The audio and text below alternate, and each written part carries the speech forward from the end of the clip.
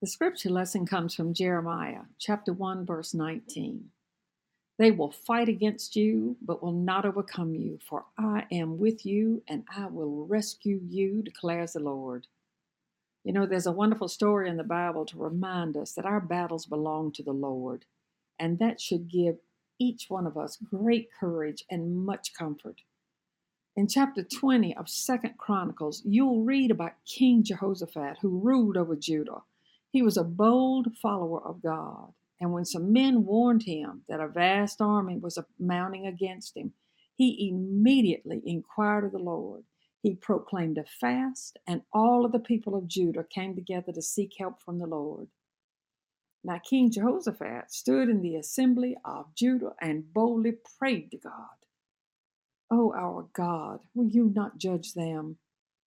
For we have no power to face this vast army that's attacking us.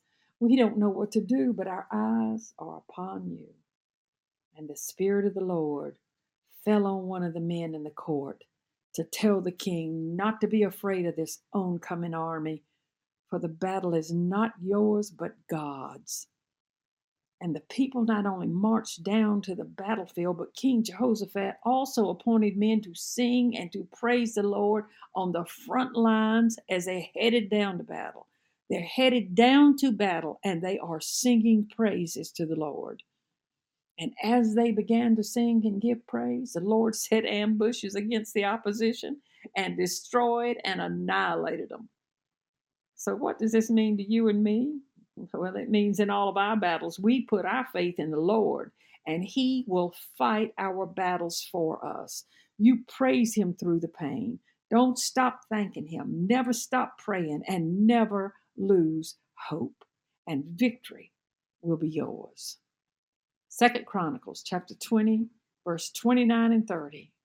The fear of God came upon all of the kingdoms of the countries when they heard how the Lord had fought against the enemies of Israel. And the kingdom of Jehoshaphat was at peace, for his God had given him rest on every side. Amen and amen.